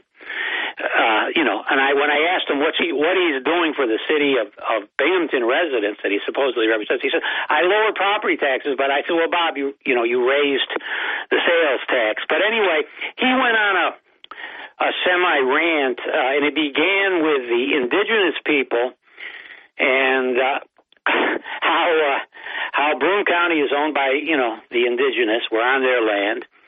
And, it was a standardized thing, but at the end, he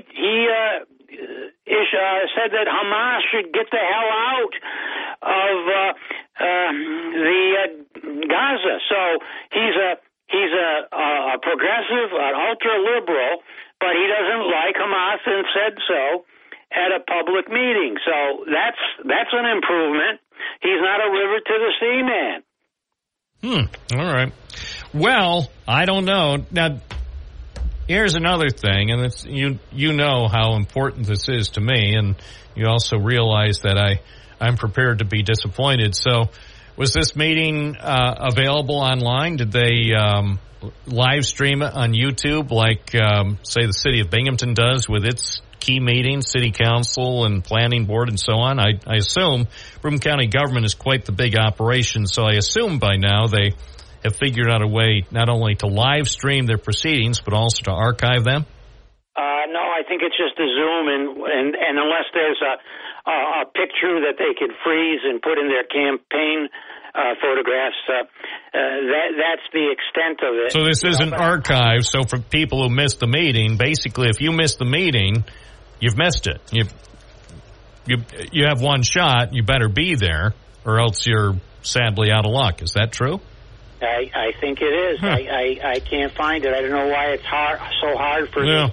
Well, I mean, I want to be fair because I brought that up several times over the last few months about Vestal, how Vestal on the cutting edge of technology with some of the brightest minds on the planet in the town at the university, and yet they're I don't know what it is, John, unable or unwilling to live stream their meetings. But here's the way I look at it, even though the production values leave a lot to be desired, at least Binghamton is making an attempt to live stream most of its important meetings, the council meetings and some other important meetings. And I give the city a lot of credit. Sometimes people think I don't give the city enough credit. I give the city of Binghamton a lot of credit, and maybe whether it's the mayor or the president of city council or the head of technology for Binghamton could offer some pointers to other governmental entities, the county and the towns and the villages,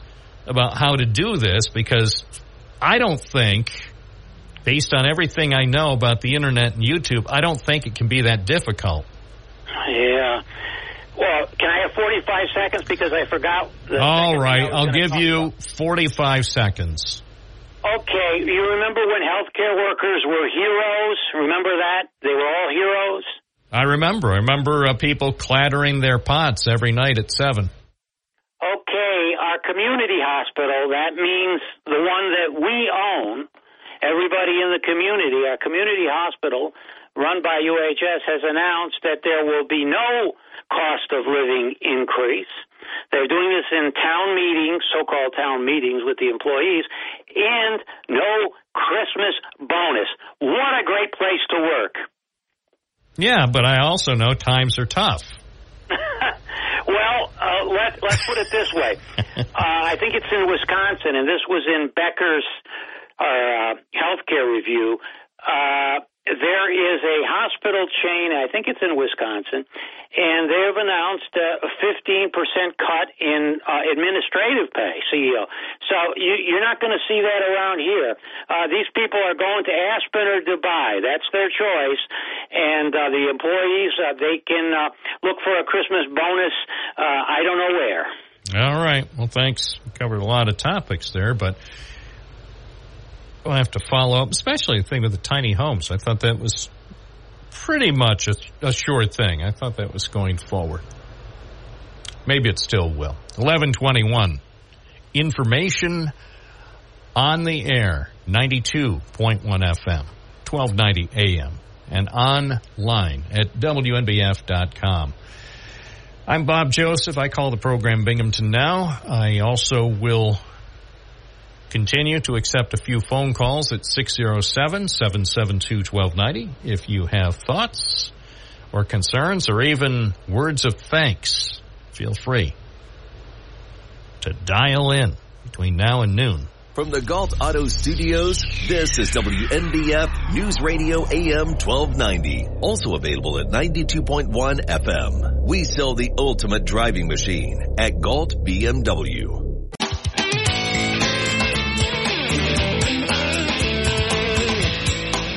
1290 WNBF.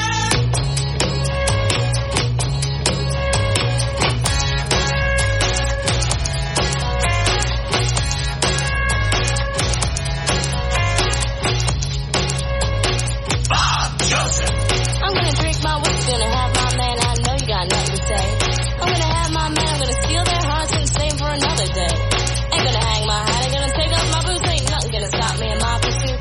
My stage. Time to rehearse. Gonna see all the wonders of the universe. Pack my bags and mount my horse. Gonna ride on into the next town. Spend all my money on absolutely nothing. Need no man to pay for anything. It's 11:25 at WNBF, 35 minutes away from noontime when all thoughtful Americans in the Binghamton district will be taking a break for lunch. What's for lunch? I say, lamb speedies? He said, hopefully. Till the answer came back, a resounding no. There are no lamb speedies to be had in the speedy capital of the world. It's got to be someplace. Isn't there someplace in Broome County that will sell a lamb speedy sandwich or a lamb speedy sub? Is there some place? Does that place exist? One of the questions that we are forced to ponder in these difficult times. Can't the government subsidize a lamb speedy stand? Is it too much to ask? Charles Schumer, or perhaps Kathy Hochul, or one of any other government officials to find a way to subsidize a lamb speedy stand. Come on, man. There's got to be a way. Where there's a will, there's a way. My kingdom for a lamb speedy sub on a Friday afternoon in Parlor City. Heck, I'll go drive to Endicott if I have to. Just tell me where it is. Endwell? No. Endicott? No. Vestal? Johnson City? Shenango Bridge? No. Port Crane? No. I mean, is it too much to ask? Really? My producer says, yes, Bob, it's too much to ask. Stop griping. Start being thankful. Okie dokie. All right, it's 11:27 at News Radio WNBF. Looks like it would be a good time to provide weather for those needing. Cloudy today, showers developing late this afternoon. Also, you may have noticed widespread haze. I don't know if this is from the fires. I have no idea. I just noticed there's been widespread haze lately. High 62. Tonight, rain and showers, low 38. Tomorrow, Cloudy to start, then gradually becoming sunny, high 43. Right now it's 59 in downtown Binghamton. That's 15 Celsius.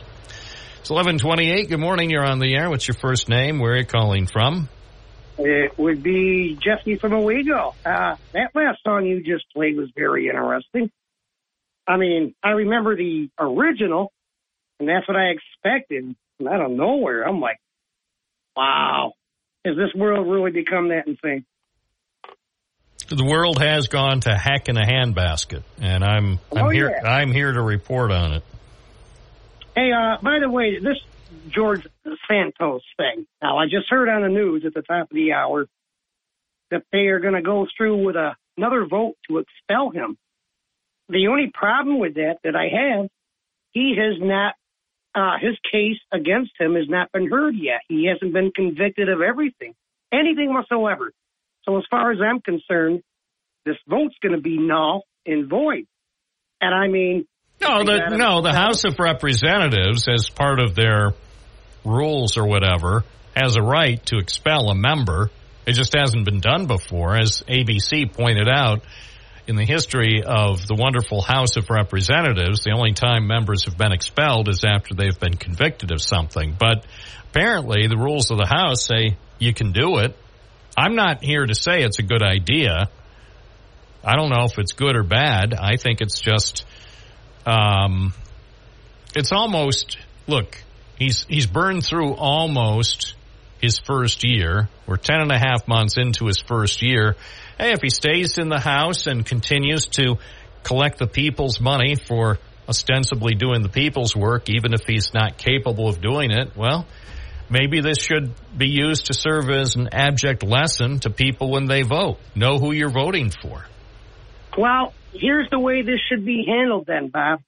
Every charge that they think they have proof on needs to be produced and put out to the entire public before they even think about holding that vote. Because it's we the people that don't know anything about this. But then on the other hand, Congress, they are the best insider traders on the planet, and they are untouchable, of course. Just take a look at how their income increases every year that they're holding office. I mean, that's all the proof we need. I'm just like, hey, come on. We the people need transparency, and we're not getting it. And I'm not against them. I'm not for them. But, hey, come on. Well, to me, more than anything, my opinion about Santos, and I've never spoken with him, but just based on what we think we know, based on published reports, and then as they say, the scathing report that was put out yesterday.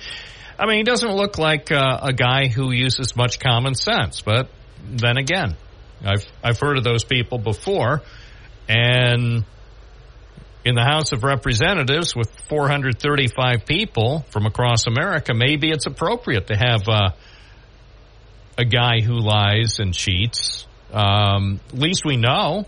I guess it's no longer a secret. Maybe people didn't know about it when they voted for him, but at least we know now. Who knows? If he somehow manages to stay in the House of Representatives, if he doesn't get kicked out by his colleagues and continues... Oh, no, actually he said that he changed his mind. He's not going to run for re-election. Well, the problem I have with that is if you don't get kicked out of the House, then run for re-election. Because now people know more about George Santos than they know about most members of Congress. So let the people decide. Let them run in a Republican primary. You know, for all I know, the people of that district on Long Island will like him enough and say, oh yeah, he's a lying, cheating scoundrel, but he's our lying, cheating scoundrel. And then he might get the Republican nomination, and then whoever the Democrats run in that district may or may not be able to topple him. But who knows? Maybe this is just a little blip in his political career. Maybe we'll look back on this in 20 or 30 years and say, remember in 2023 when everybody was kicking George Santos and thinking that he wouldn't be around much longer? Well, some of the same types of people were kicking Richard Milhous Nixon. And you saw what happened to him. He picked himself up and became one of America's presidents who had to. He was the only president who actually had to resign under fire. But he still, and to tying this all in with today's program, he still oversaw the highly successful program of bringing the pandas in from China. So there's that. See what I mean? So Richard Milhous Nixon, there's Watergate, blah, blah, Watergate this, Watergate that. That's all Watergate under the bridge. And it was Richard Nixon who reduced America's speed limit to 50 miles an hour. So there's another black mark on his record. But even though the 50-mile-an-hour speed limit and Watergate were unpopular with most Americans, all that stuff can be shoved aside when we point to the highly successful program that Richard Nixon approved, thanks to Hank Kissinger, his Secretary of State. They approved it to have pandas from China here in America eating lots of whatever it is they eat. It must be Vegemite. Well, it's not. Definitely not Nazi either. Here's a tidbit for you. They're coming out with new software, so I'm wondering how this is going to play out. You're going to have software hooked into your car, which is also hooked up to your cell phone, and if you try to go over the speed limit, the computer is going to automatically keep you at the speed limit that the highway is set up for. So what is that going to do to revenue when it comes to speeding tickets if you can't speed anymore? What's it going to do to our good friend Janine? I mean, she has to be beside herself. She'd have to go Indy 500. No choice. So it would take her an extra 70 minutes to get to Elmira. Yeah, exactly. On the other hand, I think, and again, this is something we might take up on a future program because I'm sure a lot of listeners have opinions about this. On the other hand, if that actually goes into effect, there will be fewer deadly crashes. Well, yeah, it'll be safe for everybody. Well, and that means there will be fewer news stories. But there'd be much less revenue, so then what are we going to get nailed for? Well, the good thing is, it also means that America would use less gas, and that means gas prices would come down, because if people weren't driving 119 miles an hour through Tioga County, if they're driving only 65, imagine how much gas would be saved just in 1 year. Gas prices would come down to about $1.85. You know what, Bob? If you believe that, I have a bridge right here on Court Street this side. I don't want it. Thanks for your call. Hope you have a good weekend. 11:36. I'm in the market for no bridges. Believe it or not. 607-772-1290. I have no use for a bridge. This is 92.1 FM. 1290 AM. WNBF.com. News Radio 1290 WNBF.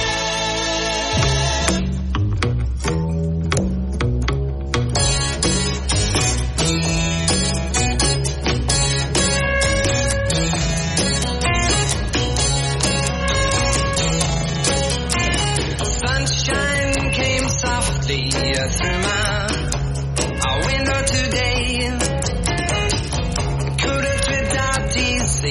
But I'll change my ways. WNBF Live. More fun, more often. Also known as Happy Radio. More happiness. Especially at 92.1 FM. That's the happiest FM frequency in town. And 1290 AM is happiest amplitude modulation setup. Vinny from Binghamton, you're on the air. Hey, Bob. Good morning. You know, I wanted to say something about patience. And I was just looking at, our news media has changed so much. We don't even get to sit down and talk to some of our candidates that much.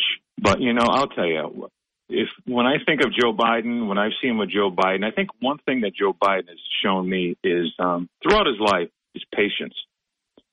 And I even go back to when he was married to his first wife, and he finally won the Senate in Delaware. And a few weeks later, he lost his wife and his 1-year-old daughter, Naomi. They were killed in a car accident. And there was a point in his life where he thought God was playing a trick on him. And he was about to quit the Senate, but some of his fellow senators said, hey, stay in, Joe, stay in. And then we talk about he goes on and loses his son in 2015 to brain cancer. That's Bo. Yet he still stays in there. And when when Obama picked him, and he talks about, if you remember, he came out for same-sex marriage before Obama did. Oh, yeah. And the White House. Now, I would say Joe Biden, the man from Scranton, has been in front on a lot of key issues, even though he rarely gets credit. Yeah. And you know what was interesting about that? They said the White House was mad beyond whatever. They were kicked.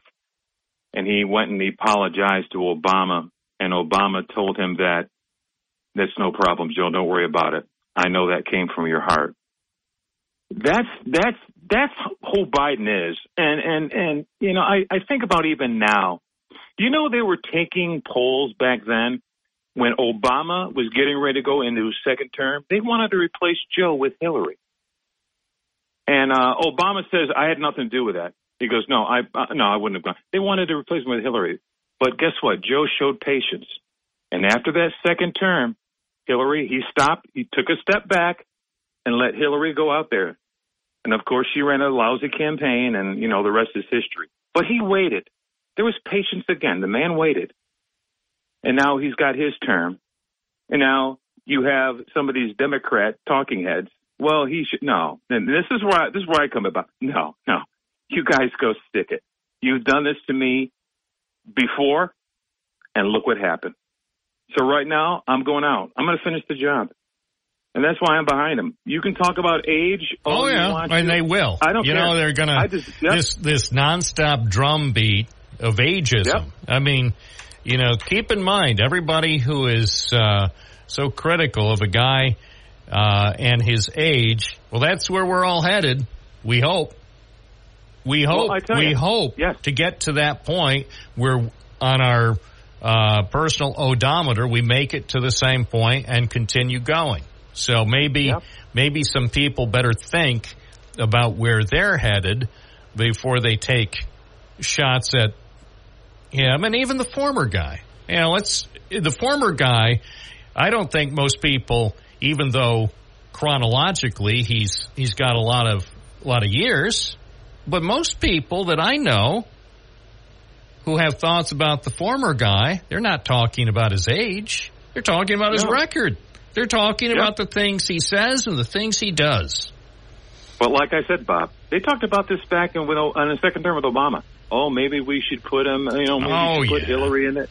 They can go stuff it. And a lot of this, though, just parenthetically, a lot of this is still part of how the U.S. media in 2023 operate. The U.S. media needs something like this until something better emerges. At some point, something else, some other narrative will emerge. Look, some people think that Dan Bongino and Sean Hannity and Mark Levin don't drive the mainstream media. Of course they drive the mainstream media. The mainstream media, to a large extent, will listen to those shows to get ideas for some of their coverage. Not so much because the mainstream media believe the ideas, but they need the clicks. It's for audience. The clicks and listeners, viewers, eyeballs, whatever you call it. It comes down, I'm afraid almost to say it, but nobody can disprove it. It comes down to money, Vinny. That part I know. Yeah. But, we're always talking about what brings us together, and I think some of these human things, like I was reading about Joe Biden had a stuttering problem growing up, all through his life, stuttering. And he used to what he used to do to help himself was he would stand in front of a mirror and recite poetry. That's come on, man. That's one of those things. How many kids stutter? How many kids have those problems out here in our country today? And there's a president of the United States. Guess what? I did the same thing. Yeah. You know what I used to do? Well, those good ground home kitchen table subjects. Yeah, maybe he's too classy for the U.S. Maybe the U.S. can't have a classy guy. Maybe they need another type of guy. 607-772-1290. This is Bob Joseph. Friday afternoon is in sight. Yes, it'll be Friday afternoon in only 13 and a half minutes, but who's counting? Not me. He lied. 92.1 FM, 1290 AM. And, of course, my favorite website, WNBF.com.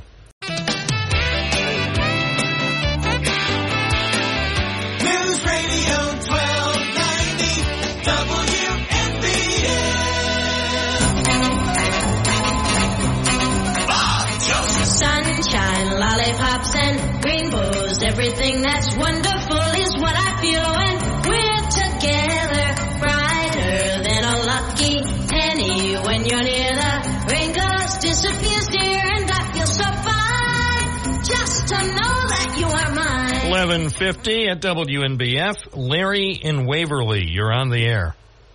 Well, actually, from Waverly, we were up at the library this morning for their sale. Oh, that's right, the book sale. So he wound up on Court Street again. Yeah, and the wife went in. Apparently, they got slammed Wednesday night. And what she was saying, the staff said, while she was in there, I did the local cat count on the side street between Lourdes and Avra, and there was 3 cats that crossed over and made it safely. Those are smart cats. Yes, they are. And so we're here, and she's in another store doing something. And then we're going for lunch because we always make this a day out. So it's worth it to us. At our age, hey, it's fun. Yeah, and it's a nice thing to do. Yeah, the other thing is, I don't mind following Vinny. God bless you, Vinny. You bring a distinct flavor and taste to this program with your thoughts and stuff, and you stand for what you believe. And God bless you. Real quickly on the Santos thing, I agree with Jesse. It's one thing to have a report detailing what they feel is, his sins, but the due process in this, where is it? So that's just my thought on that. But they knew about this for a long time, and you talked about the lack of investigative reporting. There was a couple of small newspapers on Long Island that were alerted to this when it first broke. And it did get a little attention, but it received scant attention. They said we didn't have the people to cover it. I know. That's my point. That is my point. Exactly. They didn't. So, America is in big trouble. The Santos case is just one of the most prominent examples. But, hey, the media, everybody that I know of is suffering. Every news organization is suffering because there aren't enough reporters. Right, and for political corruption, he's not the only one. We've got Senator Menendez from New Jersey who claims he's being picked on because he's a Latino. I mean, please, stop the reverse discrimination nonsense. You're getting it because it's possible that you have done things that are not ethically smart.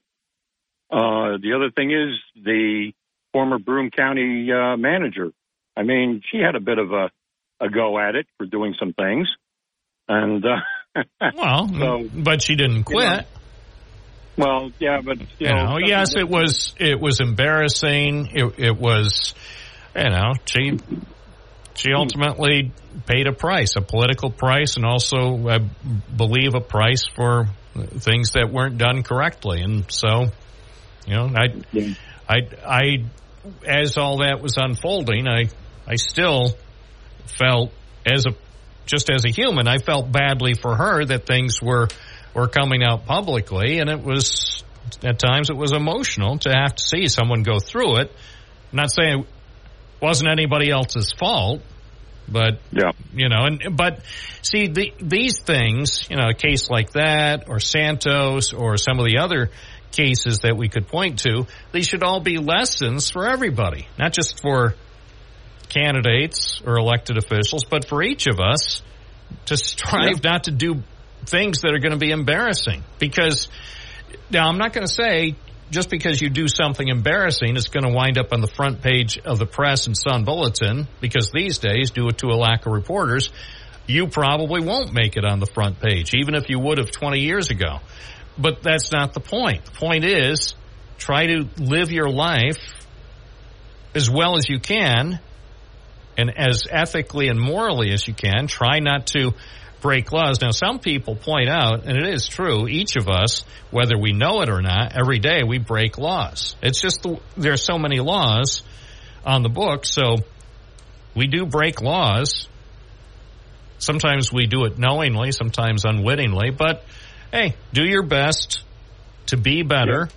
If you've made mistakes, and again, Santos is young, so I'm not prepared to say whatever happens, whether he gets expelled from the House or whether he serves out his first term. I'm not saying things are over for him. Things might not be over for him. It sure looks like it is now, but hey, there have been surprises in the past.